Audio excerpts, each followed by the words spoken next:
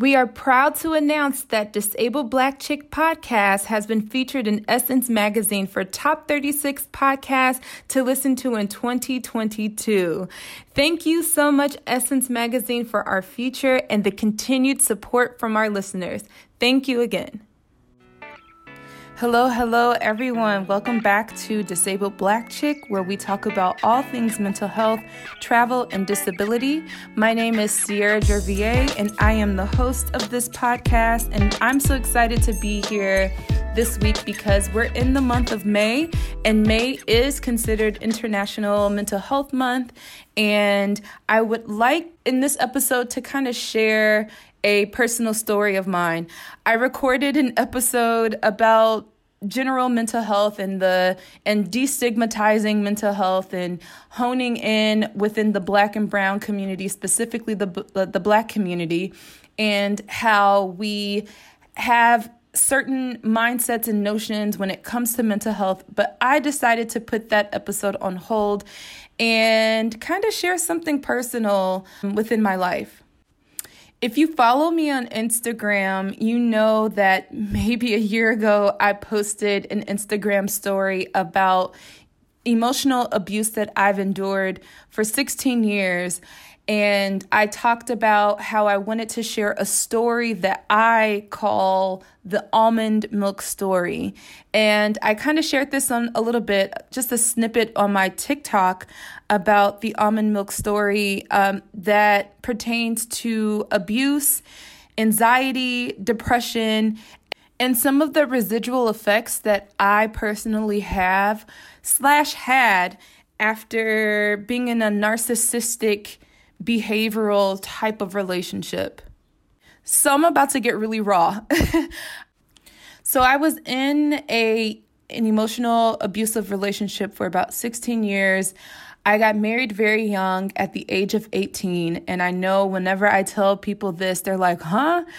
It was a secret. I got married in secrecy because I felt obligated, forced. My ex-husband gave me an ultimatum when it came to marriage and marrying him. He told me that he would end our relationship if I didn't marry him at the very young age of 18, freshly out of high school.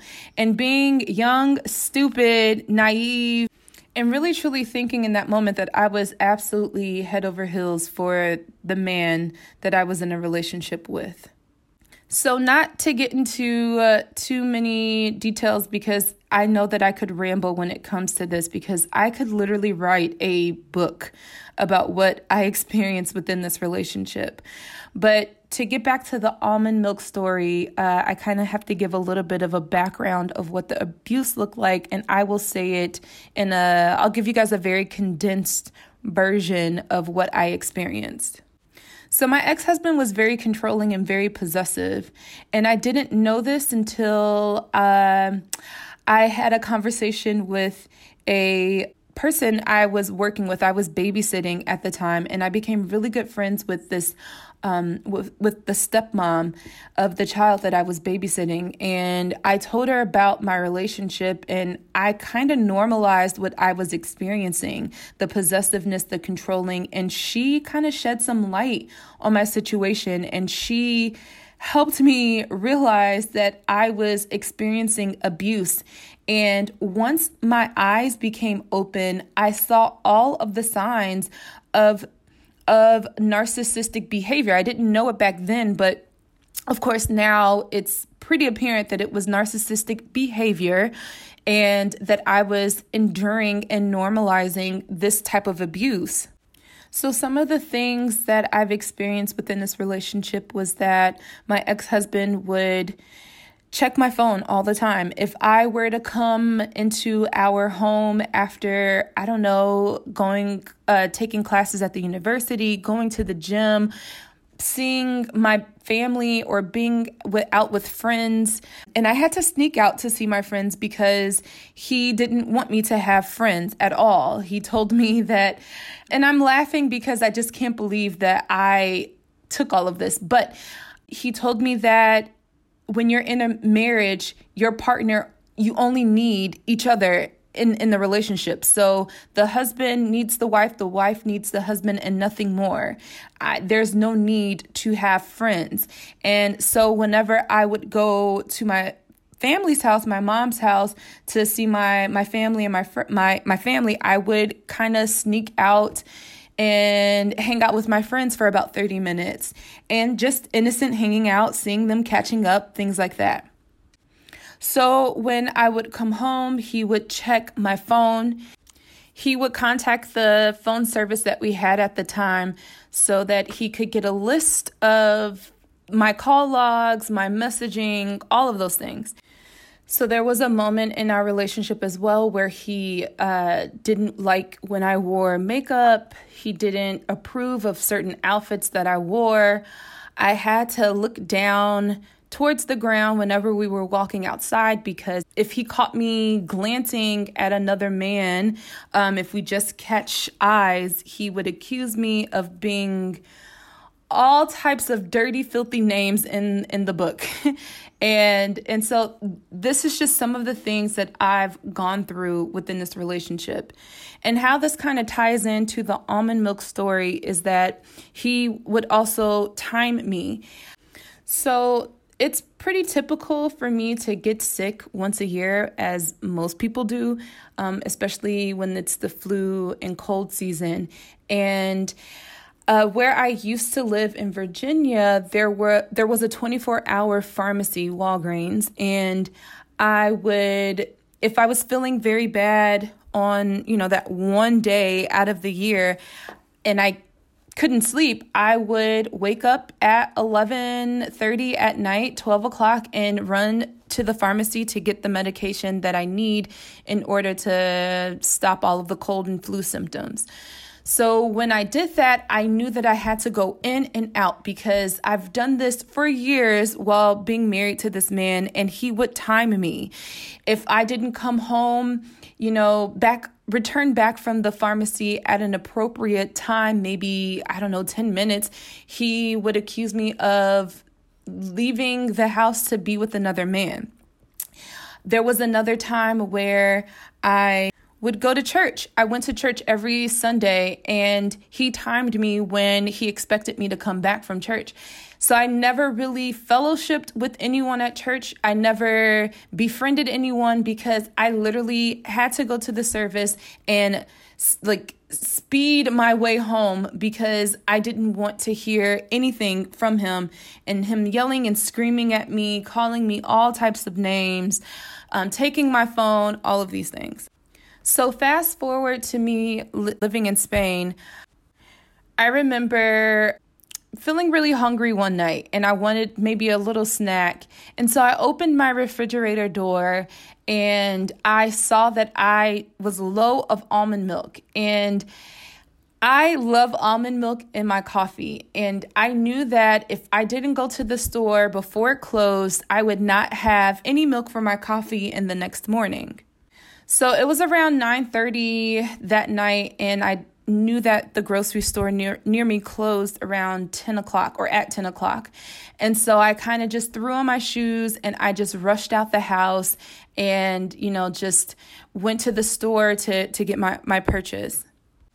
While I was in the supermarket, I can't remember for the life of me this type of the holiday that we were in within that moment, but if in Spain, they don't, I don't want to say celebrate, but they don't display holidays in their supermarkets or any stores like how we do in the States. So if you were to go to Walmart or Target, you will see aisles dedicated to a holiday that is being celebrated within that moment. So if it's Christmas, you will see aisles of Christmas stuff, Halloween, Thanksgiving, Valentine's Day, all of the above. You will see this in American stores, but here it's not very typical. You will probably see maybe one little section of a shelf that's dedicated to a holiday. But this time when I went to the grocery store, I seen the entire aisle that was dedicated to whatever this holiday was. And so I was in complete awe.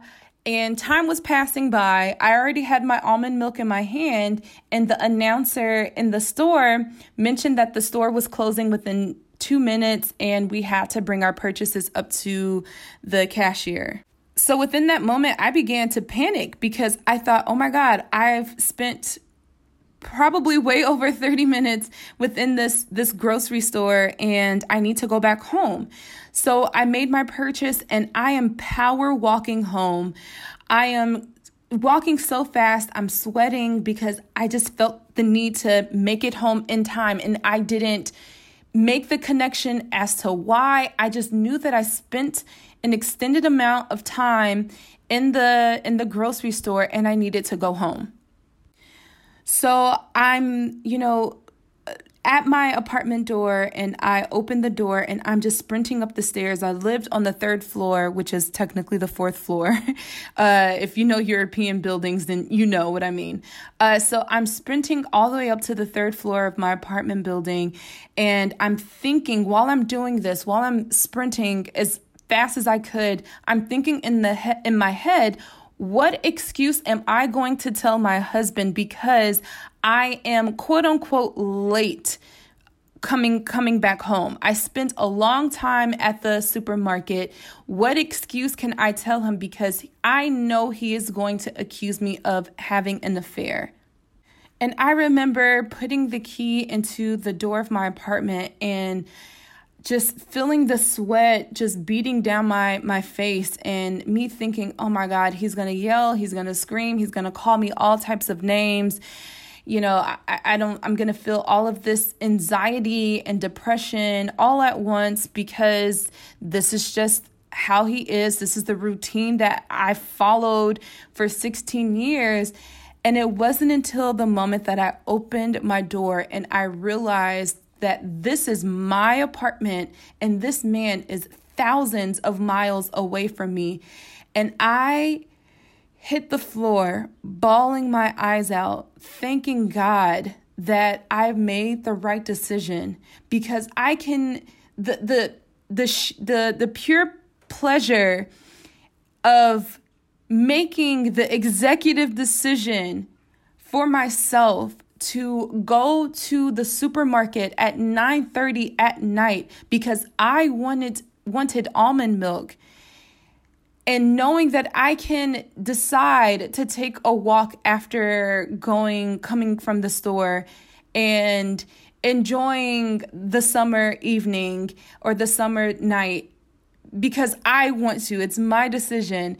That all flooded back to me when I was on my knees crying and thanking God that I made the decision to leave, because I'm entering into my own apartment. I don't hear anyone screaming and yelling at me. I don't have the sense of possessiveness and control over my life, over everything, all of my moves that I've made. That no longer existed once I put the key into my door of my own apartment. I no longer heard his voice and feeling anxiety just because I left his side. I felt this way again for 16 years, and for every single moment whenever we weren't around each other, whenever we didn't spend the entire day and every waking moment with each other, even if this meant he was going to work or I went to work, it didn't matter. Whenever we spent time apart, he still had this powerful presence of possessiveness and control. And no one knew that I was experiencing this. I do think that some of my family and friends had some sort of inclination of something that was off, but I hid it very, very well. I've made excuses for him, all of these things. I missed graduations, I've missed birthdays, I've missed just hanging out with some of my friends as often as I wanted to because of him. It took me a while to kind of share this little piece, small piece, minute piece of my abuse, the abuse that I experienced within my relationship, because I kind of felt a bit vulnerable. But at the same time, I felt that I need to share my story. I felt this way, I want to say maybe 5-6 years within the relationship that I was in, that once I get out, I am going to share my story with whomever that this resonates with, and to women that are men and women that have gone through abuse and is in a moment of indecisiveness when it comes to leaving or staying. Trust me, leave, go. Life is so much better on the other side. I know when you're in it, you don't see it. It doesn't seem like it's in reach that you could have the possibility of living this better life, especially while you're within the relationship. What I would encourage anyone that's in a similar situation is to create an exit plan. I think this is super imperative because you just don't know how the narcissistic partner will react to you leaving, because this is what they need. This is how they breathe. They need this sense of control in order to maintain the sense of importance and value within their own lives. This is why I encourage women specifically that are in a relationship, especially if you are married to the military, to have your own. Because, and I'm not generalizing all military men, this is my personal experience, and I know a handful of women that are military spouses or former military spouses that have experienced something strikingly similar to what I've experienced. And in my situation, and I can say in my situation, I do not think that the military itself caused this narcissistic type of behavior within our marriage. It's a whole other story that I will not share because it's his personal life situation that, he went through and experienced. So I'm not going to share that. But a lot of people would ask me, oh, is it because he's in the military and PTSD? And no, that's had nothing to do with it. He's never gone off to war. And the military has nothing to do with it in so many respects, because I do think that having the upper hand, meaning he earned a lot of money and he was the breadwinner throughout the entire marriage, he knew he had the upper hand and he knew he had the control over everything. I do feel that a lot of us normalize this type of behavior within a relationship, and we sometimes begin to confuse this type of behavior with love. And I'm here to tell you that it's not. If you're listening to this podcast, please know that there are ways for you to get support, even if your partner is isolating you from family and friends, coworkers. There are ways for you to get help. If you know someone that is experiencing any sort of domestic abuse, I would encourage you to check out the National Domestic Violence Hotline at thehotline.org.